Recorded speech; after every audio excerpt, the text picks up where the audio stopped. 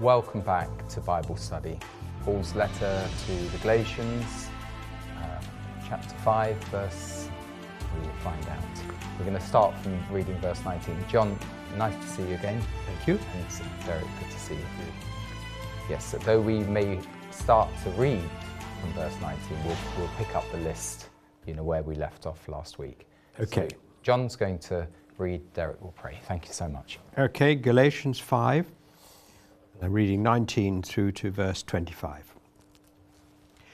Now the works of the flesh are evident, which are adultery, fornication, uncleanness, lewdness, idolatry, sorcery, hatred, contentions, jealousies, outbursts of wrath, selfish ambitions, dissensions, heresies, envy, murders, drunkenness, revelries, and the like, of which I tell you beforehand, just as I also told you in the past, that those who practice such things will not inherit the kingdom of God. But the fruit of the Spirit is love, joy, peace, long-suffering, kindness, goodness, faithfulness, gentleness, self-control. Against such there is no law. And those who are Christ's have crucified the flesh with its passions and desires. And if we live in the Spirit, let us also walk in the Spirit. Lord, we thank you that you have put your Holy Spirit within inside us, and that we've accepted Jesus as our Lord and Saviour. We are born again of the Spirit, and we can walk in the Spirit and produce the fruit of the Spirit to your glory. Oh God, we pray that through these studies we will recognize that the work of the flesh in our life and the work of the Spirit. And Lord, help us to learn to yield to your wonderful Holy Spirit that will bring us into holiness, to your glory. Lord, help us, Holy Spirit, to make these things real in our lives. In Jesus' name, amen. Amen. Amen. Amen. Thank you very much. Okay, so we've gone into more detail on this list than I anticipated, but I have to say I found it very rewarding, if it could be, on some terrible items. But the point is, we did joke after last week's study that it's a list of the sins of others.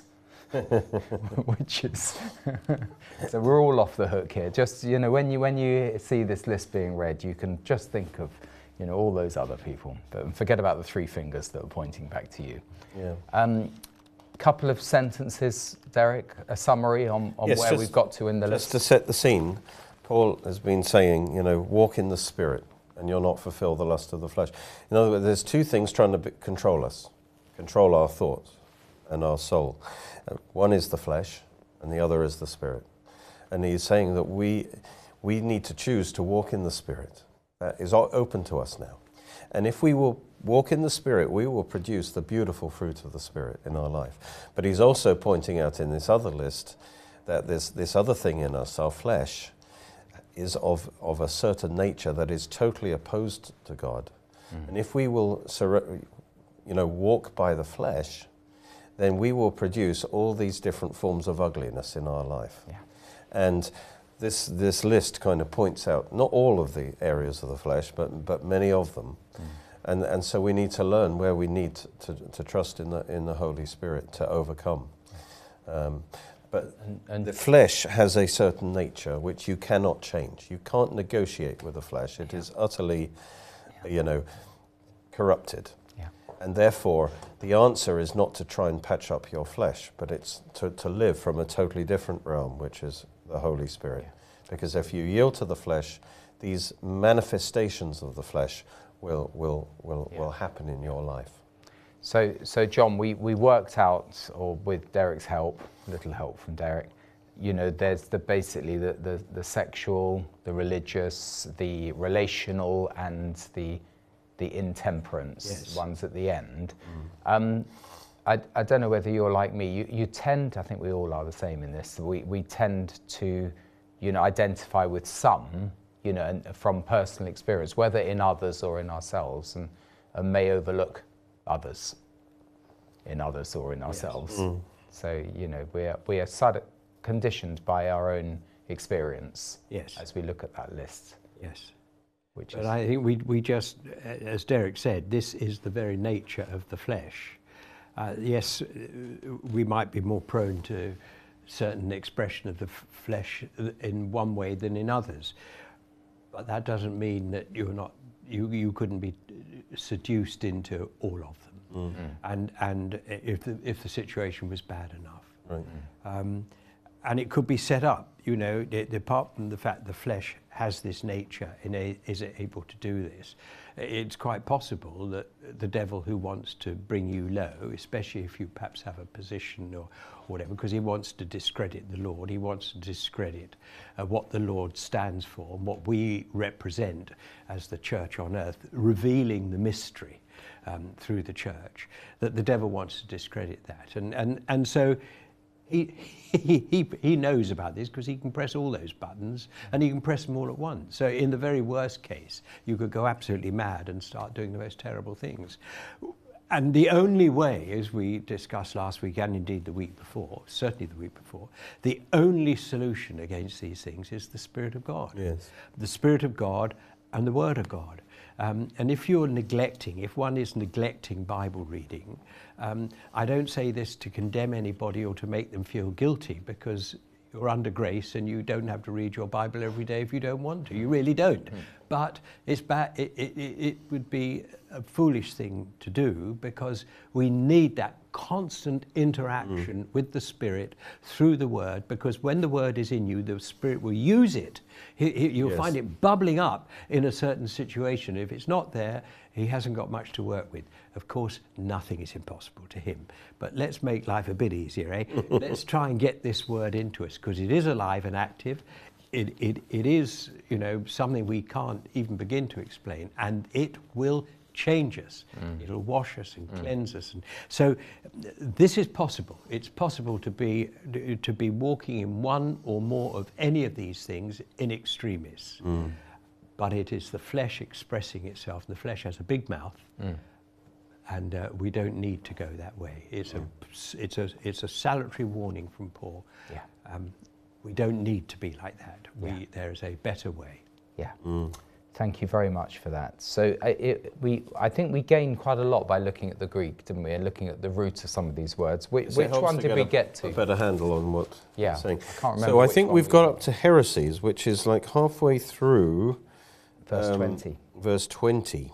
Okay. Heresies. And actually we get our English word heresies, which has a slightly different meaning. Now we think of heresies as certain false doctrines, but the word comes from the Greek word, which is heresis. And what it is really referring to is kind of like the sectarian, cultish, exclusive cliques closed to others. That often function in secret.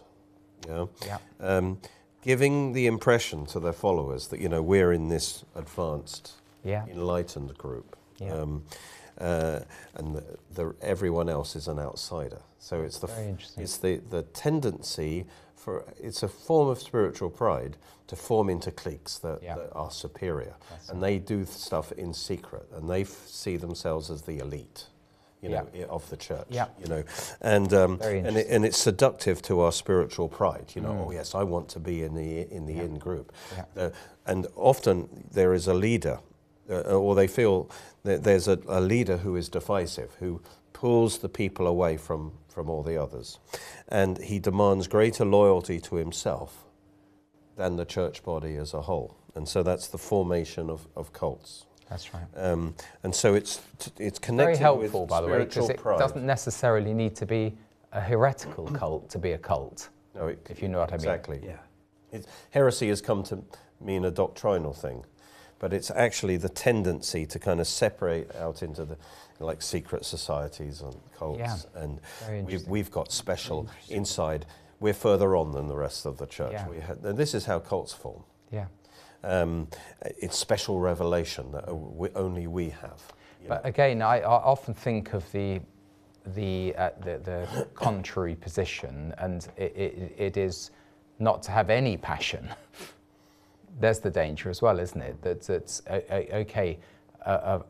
a faction forms because there's, let's say, a move of the spirits, but it's taking it to it's taking the heresy side of it, too far. It's where you kind of close yourself off from the rest of the body and see yourself as superior. But often what it is, I mean, I come across one recently. There's some leader who is saying, he's got the new Reformation doctrine, and I think he believes that only if people get baptized his way and in his tub, that's right. That they will be free of their sin nature, and only his group now is got the by the way, key it's quite revelation, so you've got to join our group. And it's then quite you'll prevalent come into the with television revelation ministries as well, isn't it? It's quite prevalent with television ministries that they can create personality cults or other a faction. We talked about it a bit last week. The ambition drives a big sort of corporate machine, which then has to be fed, and it's kept on the road, so to speak, by having this personality, this messianic figure running it. It's when the leader claims greater devotion to himself, and by implication, you need to cut yourself off from. Don't listen to anyone else. You just need to listen to me. I've got the special revelation. It gives me the shivers. That does. Yes. I've come across it. And it's the flesh, Yeah, that's right. But it's disguised as super spirituality. Join our group. We're in my version, it says, it doesn't actually say heresy, but it says dissensions and factions. I think it's faction. It's the word faction. Yeah, two words in there. It's the tendency to go. It's elitist faction. So I'll tell you a little story, and then we get back to it. But many years ago, I travelled over with my brother to Austria, and we met, the archetypal end times sect. Where the leaders had special revelation about where there were the Lord's end time sanctuaries, and they knew their scriptures inside out. But it was very much sell all your property, sell everything, join this, because the Lord has shown. I won't mention this brother's name. Has shown this prophet exactly where you should be and where. The sanctuaries are at the end, and they had a way of reading the Bible, which was open it, break the bread at any point. I know it sounds ridiculous, but a whole community built around this. You break the bread, you pray, you break the bread, and the first verse and the last verse of the two open pages is your instructions from the Lord for this day, and it's confirmed by the middle two verses of the open page.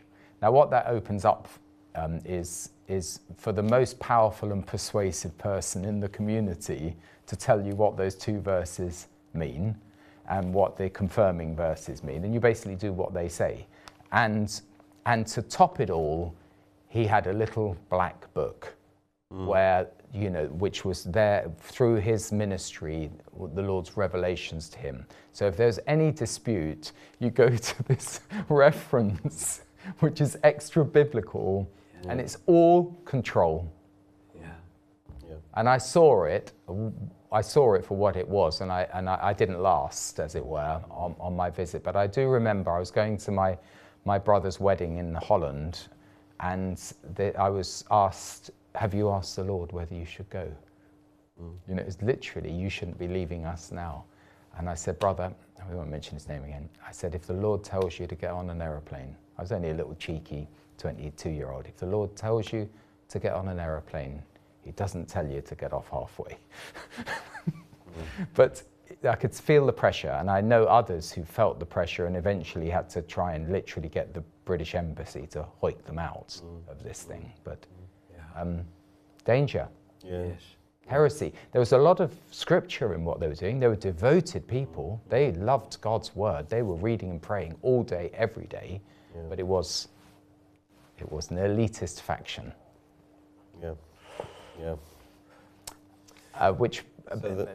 But then the other side is that you just get involved in some fuddy-duddy denomination, and you never set light to anything, if you know what I mean. Yes, Paul isn't against having spiritual passion, obviously. Yeah. But we have to be careful. See, the one type of sin is the sin of the flesh, you know, sexual sin. The more dangerous kind of sin is spiritual sin, particularly spiritual pride. And when you advance spiritually, that's the thing you have to watch out for. So I'll just say the counter of that, because there's always two sides to it. This brother turned my brother's life around because he spoke into his, into his life, which at that time was very wayward and sinful, and he prophesied, and literally, supernaturally, my brother completely turned around and turned back to the Lord. And it was actually through this method. It was, my brother opened his Bible, and those 2 pages summed him up. So I remember asking my dad, because another thing I said to this this sect or cult was, you can't treat the Bible like a lucky dip. It's even a reverential lucky dip. But then when I went back to my dad, well, Dad said, and tried to reconcile the fact that this lucky dip approach had turned my brother's life around. And my dad said, well, the Bible is inspired by the Spirit. It's much more powerful than we sometimes give it credit for. And he said that it's quite possible for the Lord to use the Scriptures in this way. Yes.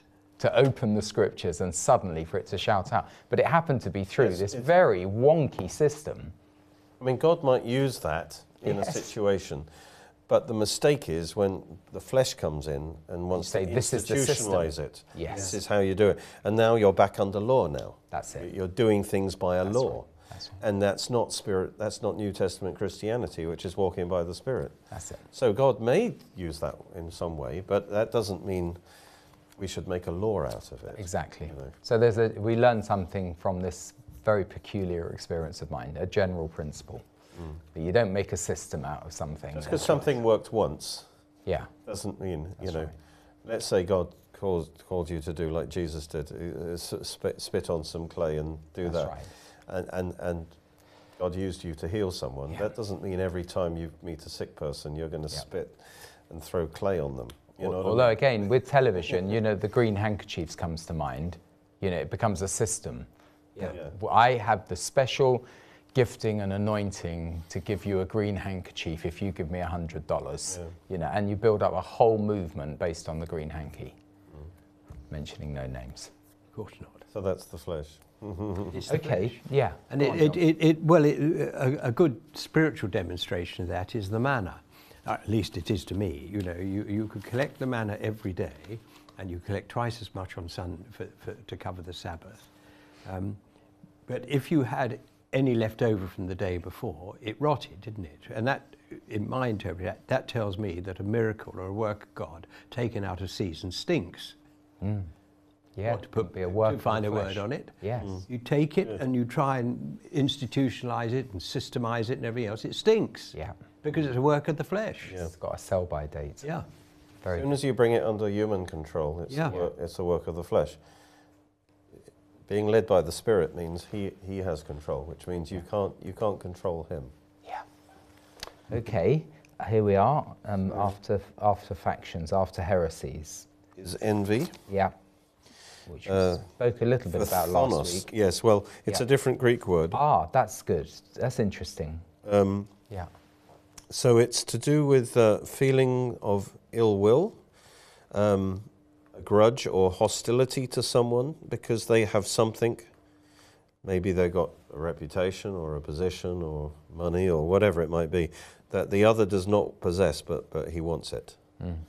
And he wants them to lose it so that they might gain some of it. So this is envy. Even if it doesn't help them, they still want the other one to lose what they've got. So That's it's malicious, covetous, resenting the other person's blessing. That's really interesting. And So it's not happiness. necessarily wanting it, it's just not wanting them to have Anybody it. else That's to quite have an it. That's interesting. right, yes. Yeah. That's not nice. And also I've got written here, using others as stepping stones to get where he wants to be. Uses and abuses to get what he wants. So that's a similar one to the selfish ambition. Yeah. They all There's great meld crossover into each other, more yeah. often. Yeah. But really, it's all about me, you know. Yeah. And resenting someone for having what I want, and even working against them. I've seen, you know, some of this kind of network marketing type stuff where, you know, literally they use, you know, you've got to, there is no normal relationship with anyone. It's they are a potential source of money, basically. And if you can swing them around and encourage them to swing 3 others around, you can create this pyramid selling type thing. I don't want to completely discredit someone's whole livelihood, but there's something corrosive about you know, selfishly stepping on others, you know, and not actually having a proper relationship with them, just seeing them as a client, you know, or not even as a human being. You know, how much are they worth and how much can I milk from them? Might have nothing to do with our Bible study, but it's something that I've seen, and I jar when I see it happening. Yeah. You know, you're in a company of people, and there are certain folks who aren't there for a relationship at all. They're there to gain an advantage, which again, you know, we're all susceptible to.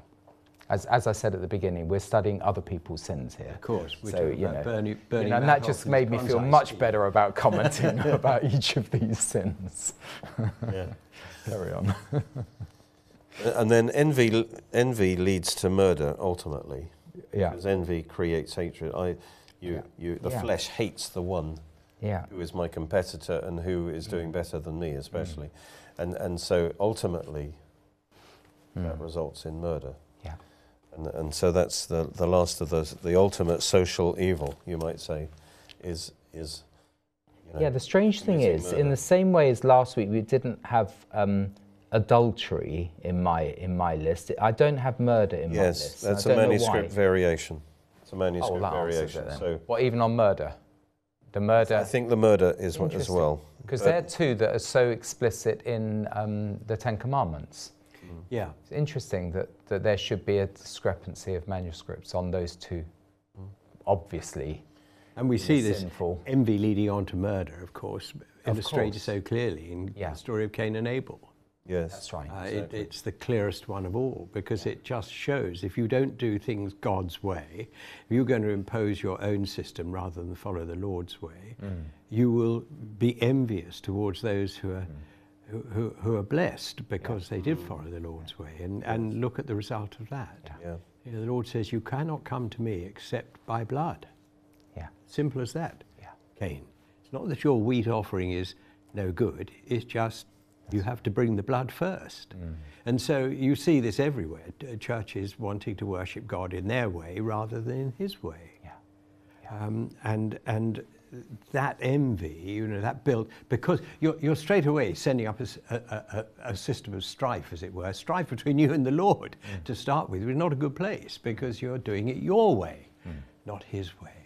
How much more we would get if we did his way, and then because you're doing it your way rather than his way, you're setting yourself up for envy and strife in the congregation, setting yourself up to fail before you even start.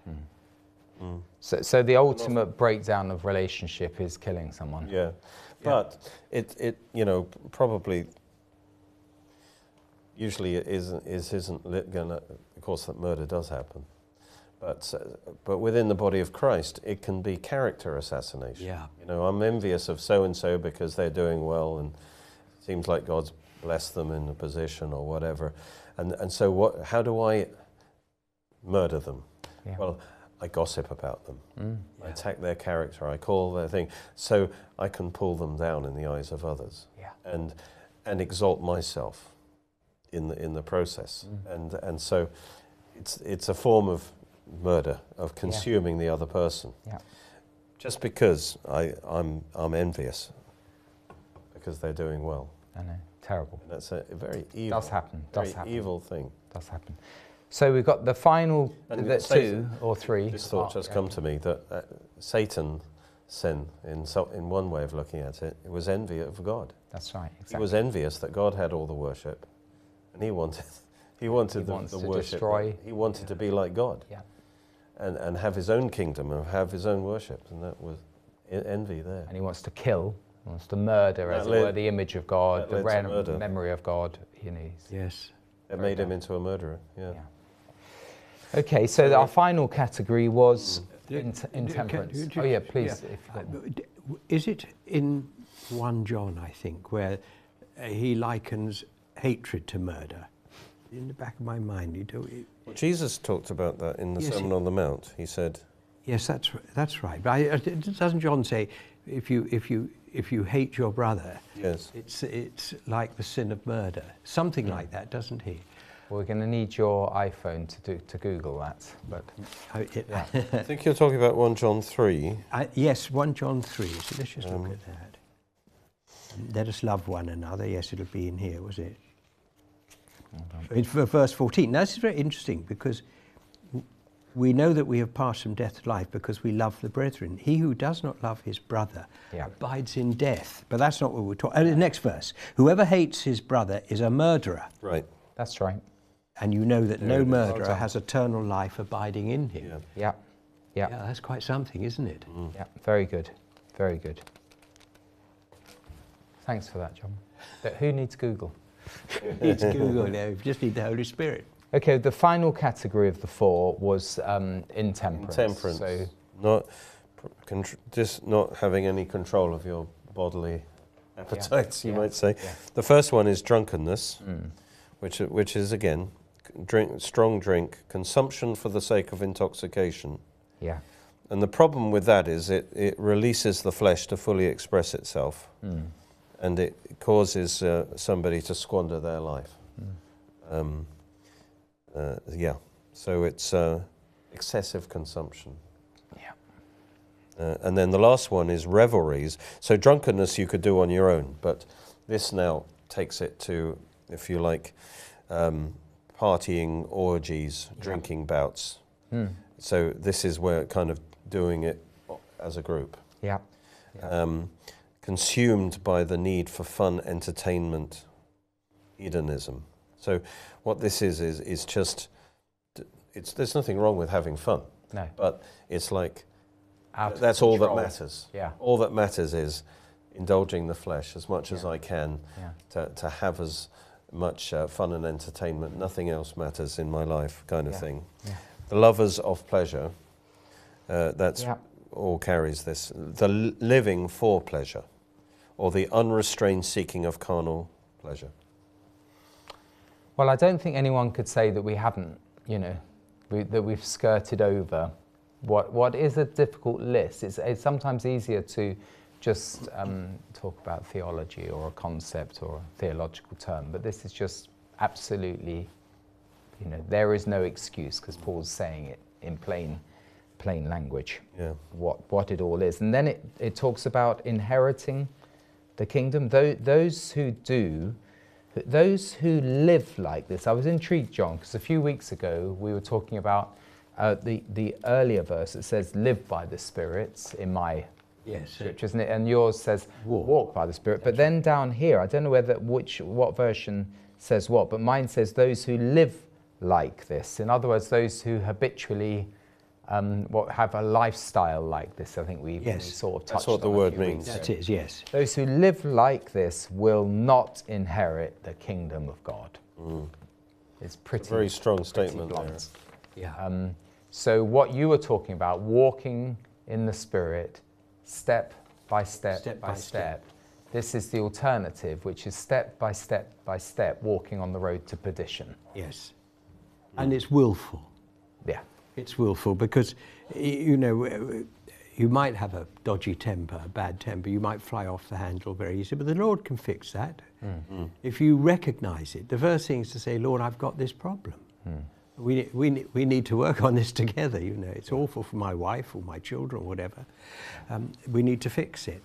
Well, you see, that's not willful, is it? So your flesh gets the better of you, but you hate yourself for it happening. Yeah. That's a very different thing from indulging yourself in your flesh. Yeah, exactly. And allowing your flesh to indulge itself in you and with you. And this is what it's talking about. If you're like that, then you clearly don't have the Spirit of God. You don't have anything to prod you and say, oi, that's not the way to behave, you're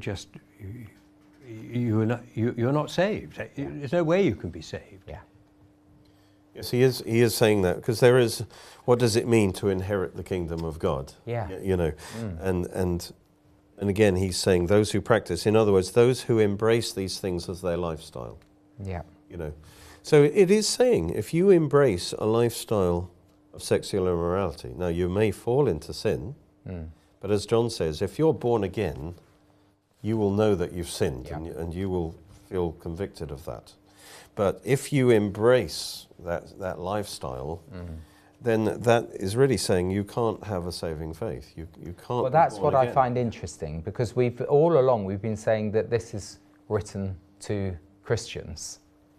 So, you know, we've been sort of interpreting it, haven't we, within the church, things like these things happening. But that does give the hint that it's...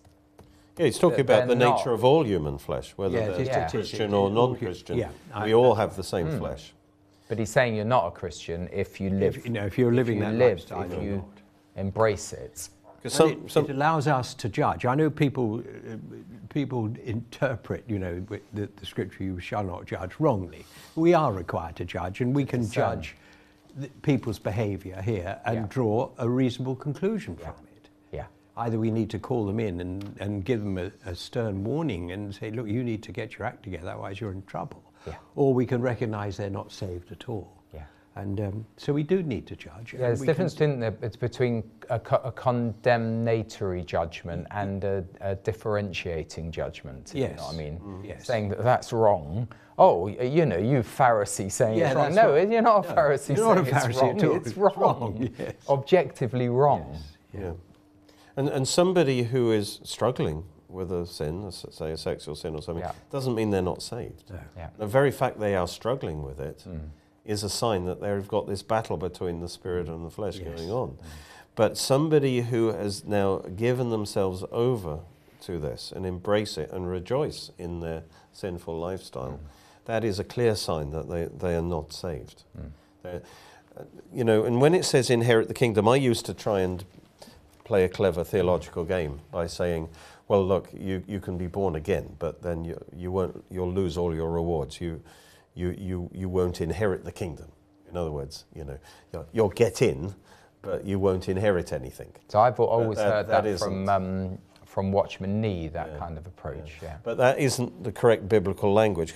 For instance, in Galatians 4:7, it says, therefore you're no longer a slave but a son, and if a son, then an heir of God through Christ. So you're both. So if you're a son, then you're an heir. You can't split that. That's right. You can't split heirs. So if you're not an heir, did you get that one, John? Split heirs. Oh, yes, John. very good. That is good.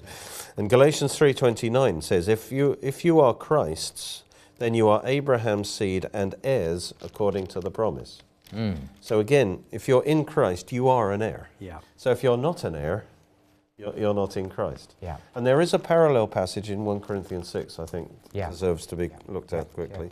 Yeah, 1 Corinthians 6 uses similar language and makes it absolutely clear that, you know, they're not saved. 1 Corinthians 6 verse 9 to 11. Do you not know that the unrighteous will not inherit the kingdom of God? So he's talking about the unrighteous. We are righteous through faith. So it's chapter 6, verse 9. Verse 9. Okay. Do not be deceived. Yeah. Neither fornicators. Now notice it doesn't say those who've committed fornication, but those who by nature are fornicators. That's right. Nor idolaters, nor adulterers, nor homosexuals, nor sodomites, nor thieves, nor covetous, nor drunkards, nor revilers, nor extortioners will inherit the kingdom of God. It's the same language. And such were some of you. Yeah. You see? Yeah. You used to be that way. Yeah. But you were washed, you were sanctified, you were justified in the name of the Lord Jesus and by the Spirit of our God. So that the language of inheriting the kingdom of God is actually the language of salvation. You can't avoid that conclusion. Although there is with sort of some of Watchman Nee's writings that this indication, you know, that some overcome some don't overcome. And I'm just trying to unpack whether, there are some who are on the milk, some who go onto the meat. There are the strong, there are the weak. There are the 5 virgins who let their oils, who keep their oils trimmed and they're lit. There are some who allow them to go. So there's a kind of But seems the language to be of overcomers is clear. 1 John defines the Yes. overcomer is the one who's born again. good. So yeah, absolutely. But there is, as it were, in terms of, let's say, the salvation in the heavens, there is a sense that some will be given cities. There are degrees. of Yeah, that's all reward. I'm talking Yeah, about. and spiritual That's growth. exactly what I'm talking about. yeah. Yeah. But So, it's and not that, like- that does not, It's not like the body contradict. will be divided into 2, Correct. overcomers, or the bride, and the rest. And the king. plebs. Yeah, exactly. No, I you know. don't see that. But there is levels Yeah. of spiritual maturity and Yeah. so forth. Yeah, it doesn't sound, because then you're falling into this elitist heresy, exactly. aren't you? Which I have come across quite a lot in certain churches, in the charismatic world growing up. I heard these teachings, and it was quite elitist. It plays to the flesh. Yes, yeah. We're in this God's special Yeah. category. Yeah. But But interestingly, to counter that point, they would say, well, we don't know. Who is God who judges whether someone has matured or not, whether they've remained spiritually immature through their life and never grown up, never fed, on the Lord or on His Word or on anything, but they're saved. Yes. But even that is, we all want to grow spiritually, and Yeah. we should be, that is a motivation. Yeah. But if the motivation becomes, I'm going to try ever so hard so that I can be in God's elite That's right. Then group, it's the legalism. then again. I'm being motivated by pride. Yeah. I'm being I know. motivated not by the glory of God. I want to be all that God's made me to be, to Yeah. glorify Him. I want to be in this special group, That's right. I know. God's correct, troops. Exactly. And it's subtle, but then your motivation becomes pride. Yeah. Yeah, absolutely. In Ephesians, it talks about His inheritance in the saints, which I think is a good antidote to pride, because it's not our rewards. I think if you start going on too much about what you're going to get out of it, it almost is contradicting the Christian message, which is that we are in love service, to the Lord. We are His inheritance. Whatever we do in terms of let's say the purifying of the stones, for the city and and the like, it is for Him. That's right. Ultimately, all for Him. Yes. In worship. And a good way to think of rewards, because I'm a great believer in eternal rewards, but our rewards will be greater opportunities to serve and glorify Him. Yeah. Yeah. You know. Yeah. So greater authority or greater opportunity.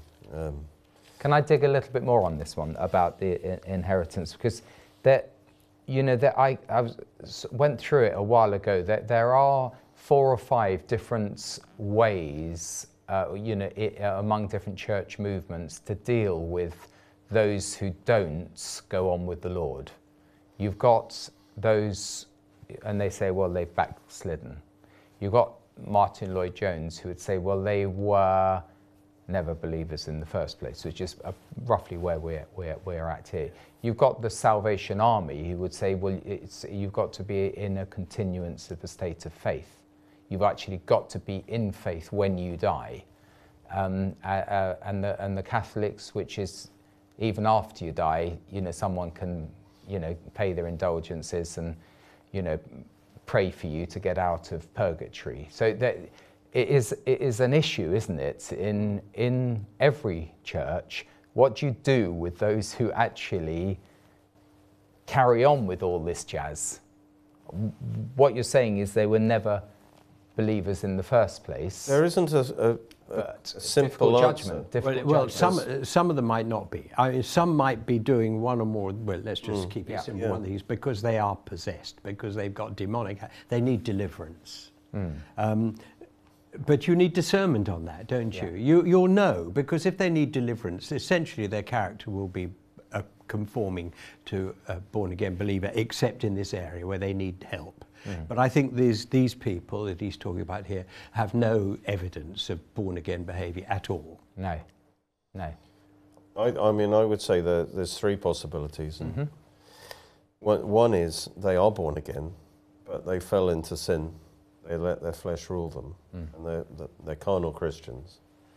But they are actually born again. But can they inherit? That is one possibility. Another possibility is that they were never born again. Okay, but in which case they probably never showed any real sign of change. I think there is a possibility that somebody who, let's say, embraces and purposefully embraces a sinful lifestyle, and I know John might disagree with me, that we if they're really seriously hardening their heart, that we can warn them and say, look, you are in danger, not just of losing your rewards, but if you are embracing sin, you are effectively denying Christ as your Lord, and even if just say you are in danger, because the big one is adultery. Because in this, we live in our modern age. We're now getting to the point of no-fault divorce, so it's completely regularized in our world and in the church. That it's fine, and yet, if it is in this list, whichever manuscript is the authority, anyway. It is in there. And yet there are some who, is it that they've just fallen once and then because of the legal system that we've got, there's no going back because of whatever, divorce lawyers, get their pound of flesh out of it, and then it's embedded, or is it a persistent, adulterous thing? I don't know. I've always warn people against it, but once they're in another relationship with kids, you think, well, David Pawson would say, no, you've got to dissolve that, and you've got to go back to the original, or he did say that at one time, to the original relationship in his divorce and remarriage book. But my general sense is I will advise people, depending on where they're at, and if it's past, you're advising them from now on. But if it's pre the breakdown, you're trying as hard as possible to prevent it from going down that road. But often it does start with someone committing adultery. And then the issue is, okay, whatever the sin is, the issue is you can be forgiven. You can That's true. Repent, be forgiven. But the problem is that Paul is particularly talking about when somebody just embraces that sin. That's what I'm trying to And I would say if somebody is in if they're in a marriage that maybe had a sinful origin, repent for that, but don't two wrongs don't make a right. Divorcing and doing again isn't going to fix what you did. You need to repent of what you did. And now do your best from where you're at. So that is the lifestyle of, a serial adulterer. But this is what Paul is saying. It's the nature of the flesh that we will do these things. And if we will, even as Christians, if we yield to the flesh. But all the time, the Holy Spirit inside us is, if the Holy Spirit's in us, is pulling us back. And it may take years for somebody to work their way through that. So they might well be born again, and on the outside, it looks like they're living this sinful life. So I'm just trying to pin down on. I get it, but you can't. They won't inherit make a rule that covers every situation. No. Each one is an individual case. But the Lord sees the whole picture, which we can't see, and today this is more prevalent than ever. So you have a man and a woman, they get married, but in the past he has slept with her and her and her and her, perhaps him and her. And she has slept with him and him and him and him, perhaps her and him. They are one with all those people. They are one with them. And they're bringing that into this marriage. Now, each of those people have parents. And so, and they're one with their parents because they're of their parents. Yeah. And their parents might have slept with him and him and him and him and her. Yeah. Do you see how this cascades down the line? So by the time it gets to you, there is an absolute spiritual dog's breakfast. Yeah. And only the Lord can sort that out. Yeah. So there could be reasons for this which are way beyond our comprehension, but the Lord knows. That's right. He never gets it wrong. Yeah. But as a ground rule for behaviour, it's a pretty safe one. It is pretty But good. I'm saying, but the Lord is merciful and he knows. Yeah. And it's the lifestyle, isn't it? And it's the Yeah. ongoing lifestyle. It's not the past lifestyle. It's at this point in time where you're reading this and it says, I warn you, as I did before, that those who live now like this, not those who lived like that. No, but they might need help to get out of it. That's the true. point I'm making. If they are at one with, because they're now husband and wife, therefore they're one, but they're also one with everybody else that they have slept with. complicated. This is what they've got in their marriage. Or you're not married, but you're one with everything your parents did all the way up the line, all the indiscretions, and now you've got this oneness. And it can be broken. you. I think it's It fair can be to say. broken. And that's, I've always taken that view. It can be You can broken, break that's right. that It can in be an broken. But, you know, it particularly in let's say an establishment church which doesn't really talk about these things, you know, this can go on and there's an answer. Yeah. The answer is Christ. Remember, this is an epistle about grace, isn't it? Yeah. The answer is Christ. Yeah. I don't want anybody to despair because they look and say, that's me, and I don't know how to get out. Well, there's a way out. I mean, if you look at David and Bathsheba, Yeah. you Yeah. see, that obviously very was powerful. a sinfully originated relationship. Yeah. And yet God was able to bless their marriage.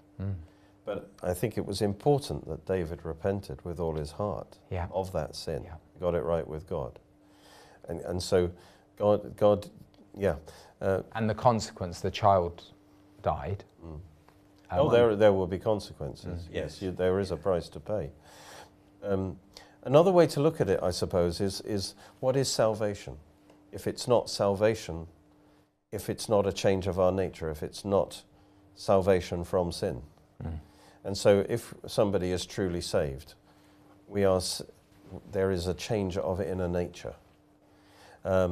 It's interesting, in Revelation 21, when it describes verse 8, he says, but the cowardly, the unbelieving, notice it's talking about the nature. Yeah. The person's nature, their inner What nature. verse? 21:8. The cowardly, unbelieving, abominable, murderers, sexually immoral, sorcerers, idolaters, and all liars It's this list again, shall isn't have it? their part List, Yeah. in the lake that burns with fire and brimstone, which is the second death. So it's not saying if you said a lie, you're going to hell. Yeah. But if you have embraced lying, And if that is you, I mean, if that they're is your calling them- nature, that's that what is he's your saying. nature. No, he's not saying you have murdered, which is pretty bad, but he's saying the murderers. Yes. It's not if you have committed a sexually immoral act. It says the definite article, the sexually immoral. And if you are Present tense. not born again, then your nature is the nature of the flesh, and that describes you. Yes. If you're born again, you've received a new nature. Praise God. But Paul is essentially saying, if this describes you, if that is your lifestyle, if that is what you've embraced as your identity, your lifestyle, that is your nature, and then you can't be born again. Yeah. There is something about continuing in sin that is in the next chapter of Revelation, where it says, "Though let him who does wrong continue to do wrong. Let him who is vile continue to be vile." Verse 11 of chapter 22. Let him who does right continue to do right. Let him who is holy continue to be holy. So again, this walking in the Spirit, step by step by step, continuing. Come back to the inheritance. I mean, I'm not quite sure how this fits in. I'm just thinking about, you think of the prodigal son, which is really about the father, not the son. But the son took his inheritance and squandered it. And he came back to the father and was received with loving arms. But he'd lost his inheritance. Yeah. He'd had that and he'd squandered it. Yes. And I'm sure that fits in here somewhere, but I'm not quite sure how. Yeah. Yes, It's an because interesting one, because the other one who had the inheritance had the problem. Yeah. there are degrees of inheritance. Yes, yes. I think that's, I think that's this is a what parable. If you, let's say you're born again, but you yield to the flesh most of your life, and maybe you come back to God near the end. Yeah. Yes, praise God, you'll make it to heaven, but you'll lose a lot of your reward That's that you right. would have had. Yeah, that's right. So there is a price to pay, Yeah. even then. Absolutely. Well, we're in the last 5 minutes. We're not definitely not going to get to, into the fruits of the Spirit in much detail. We thought that it would take us another study, didn't we? A few studies ago, actually, we thought that we would. I think it's worth saying that when a Christian sins, he can't be happy. Yeah. Because when he's sinning, he's acting against that nature on the inside of him. Even when he's yielding to the flesh, there's something inside of him. So he can't really enjoy that sin because of that. Whereas somebody who is given over to sin isn't even aware of that. Yeah. And that's the difference. So if somebody is struggling with sin, we're certainly not saying you're not saved. In fact, the very fact that you're struggling, that you know it's sin, you seem to be unable to handle it, but it's because there's something inside you. The Holy Spirit is convicting you. You can't enjoy that. Yeah. But it's a sign that, God hasn't left you. He's with you. It's a great hymn, Charles Wesley's Love Divine, or Love's Excelling. And within that is take away the love of sinning. Alpha and Omega be. End of faith as its beginning.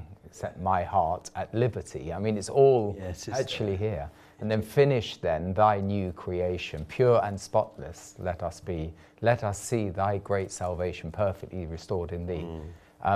Change from glory into glory till in heaven we see your face. Till we cast our crowns before thee, lost in wonder, love and praise. It's amazing. It's a wonderful hymn. How much, if we had access to that hymn, it's got a lot of what we were talking about today. Yeah. Let us all thy grace receive, suddenly return, and never more thy temples leave. Take away the love of sinning. Yeah, wonderful. Praise the Lord. Wonderful. Praise the Lord. Right, we've got a couple more minutes left for us to open up some other massive issue. Well, we won't be able to resolve. It would be just confirming what we said, really. Okay, please 1 do. John 3:7. Yeah, please do. Little children, let no one deceive you. He who practices righteousness is righteous, just as he is righteous. He who sins is of the devil. And again, he's talking about practicing. Yeah. For the devil has sinned from the beginning. For this purpose the Son of God was manifested, that he might destroy the works of the devil. Whoever has been born of God does not sin, for his seed remains in him, and he cannot sin because he's been born of God. And I believe that's talking about our reborn spirit. Yeah, I'm sure that's right. Doesn't mean a Christian can't sin. But that which is born of God in us by the incorruptible seed of the Word of God is not capable of sin. But our flesh will lead us into sin if we obey it. But if we walk by the Spirit, we will produce true righteousness. We just need to have confidence in trusting in the Holy Spirit. Whatever sin of the flesh we've got into the habit of committing, as we trust the Spirit of God, that pure, sinless life of Christ will begin to have dominion in our soul, and we will find the ability to say no to that flesh and to walk in the Spirit. Wonderful. Yeah, wonderful. I was going to say, John, could you pray? But we're going to have so little time. Unless you just pray. In the last 30 seconds, we'll go out praying for folks as they read this. Yes, Father God, we lift up all the viewers to you, whenever they're watching, wherever, Lord. We lift them to you, Father. We ask that you speak to them through this word. And those that are struggling with the works of the flesh, Lord, that you will show them that the power of the Spirit in them can decimate the works of the flesh. I just encourage them, Lord. Encourage them to trust in you, to find the scriptures, to speak into their situation, and to know that they have the victory in Christ for his glory. In Jesus' name we ask it. Amen. Amen. Thank you so much. Life of the Spirit next week, the fruit of the Spirit.